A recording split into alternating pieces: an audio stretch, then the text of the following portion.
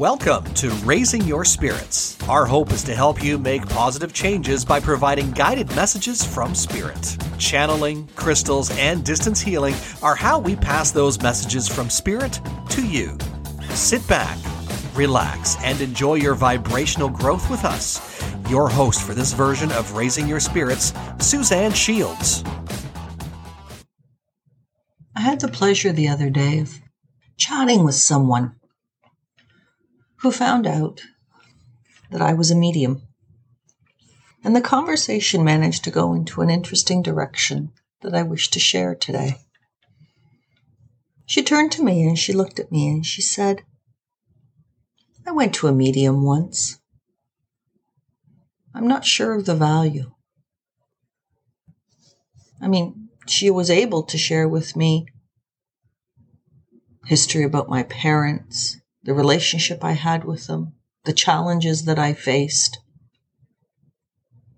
Told me the coming year would be of value to me, meaning that I would have big decisions that have large impacts on me. But hey, I'm a teenager. Of course it will. Anyone could have told me that. We both laughed awkwardly, and the topic quickly changed. But it left me thinking. Not only because I practice as a medium, I channel insight from the spiritual world, but it got me thinking to say, what is the value of being a medium in today's world?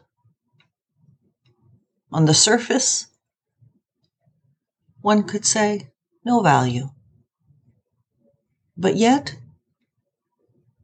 I believe there is grand value in being able to connect to your soul, connect to the messages from the other side. And please, this is not a sales pitch, but rather a reflection and an input from Spirit on that conversation. What was overlooked was the ability of that medium to describe to this individual the relationships that person had with her parents. And really, there would be no way for her to have known that. I don't know who the medium was, and by way of this, I am not suggesting that all mediums, clairvoyants, psychics, empaths have the same level of connection, same abilities, and nor am I wish to paint anyone with the same paintbrush, as we are all so beautifully unique. But rather I wish for us to engage in a conversation about where we are as individuals when it comes to the topic of the value of connecting to something that we cannot see, touch, or put a financial value on. As a society, for many valuable reasons, we have placed currency and money, things that you can tangibly see, though the world of the internet is slowly changing the perceptions of individuals that not everything that you can see holds value. Rather, if you don't see it, it can play value. Clear example are cell phones. Because we text a friend and we don't see that energy beam go up to the satellite and return back to your friend's phone, doesn't mean it's not real, because you have proof for that text appears on their telephone. So slowly as society, we are seeing there is value in things we cannot tangibly or physically see. But engaging in that spiritual side is more, not about what you can see, but the need to feel something greater than what we are physically experiencing. That sense of knowing, that sense of emotion that stems deeper than what our mind can give, to experience the emittance of love and to allow love in, that is the essence of spirituality. Value of something doesn't have to have a dollar value. The value of something can be by being able to understand the complexity of your soul so that your mind can accept it. That in itself, one of the greatest puzzles, easily solved. Why, as individuals, are we given two mechanisms by which to think by? The brain and the soul. But the thing is the soul doesn't think. It listens. It listens to your experiences of past lives. It listens to your future self to help you get there and comforts you with love in the moment.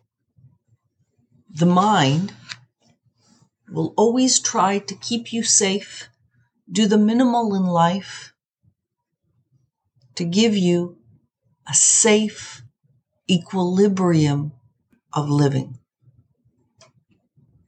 And yet, when you can come across an individual, a medium, clairvoyant, empath, who can help your soul plug itself into itself, there is great value. It's not because I practice as one, but because I feel it. As humans, we can make horrible choices. The choice of war, the choice of hurt, the choice of jealousy, the choice of revenge, the simple choice of meanness over goodness. We have our soul to be that internal compass to keep us within line so that we minimize the bad choices. Some may call it morals. Some may call it boundaries. I call it the soul. When we're driven by love and only love, goodness will prevail. That does not mean as a spiritual individual we don't stand up for our own rights, find financial prosperity and abundance. Being spiritual does not mean sacrificing. It means choosing direction from love. Many have heard that my own journey along spirituality has been that I grappled with an understanding of why I was seeing visions, why I could hear and know things when others didn't. In my life, I have known that being spiritual is a gift. I have come to terms that it gives me a sense of knowing that if I am true to my inner compass, my soulful direction, and always lean on the making choices that stem from love, the goodness will prevail. I seek for others their journey into the spiritual waters of life. Be calm, kind, knowing the spirituality isn't like a pair of shoes that one puts on, that they can dip in or out of. Rather, spirituality, engaging with those who are spiritual in any form, whether they call themselves mediums, clairvoyants, empaths, will enable an individual to notice, experience the miracles of life, the depth and breadth of knowledge of the soul, and the capabilities of your own doing. Going back to that girl in the park that I met, that conversation enabled me to see that even though in that moment of time she may not see the worth of somebody knowing her past to comfort her of the direction of her future, doesn't mean that there isn't value. It means she hasn't seen the value.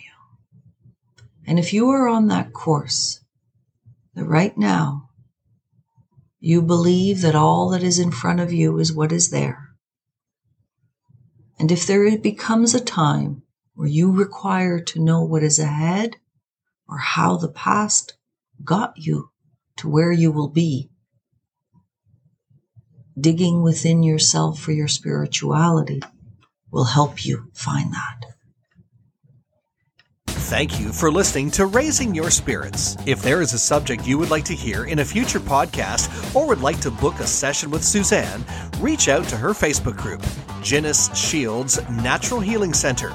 Suzanne's YouTube channel is Suzanne and Tony, the number 17, all one word, that's Suzanne and Tony 17, and the website is lovehigherself.com. Until next time, namaste.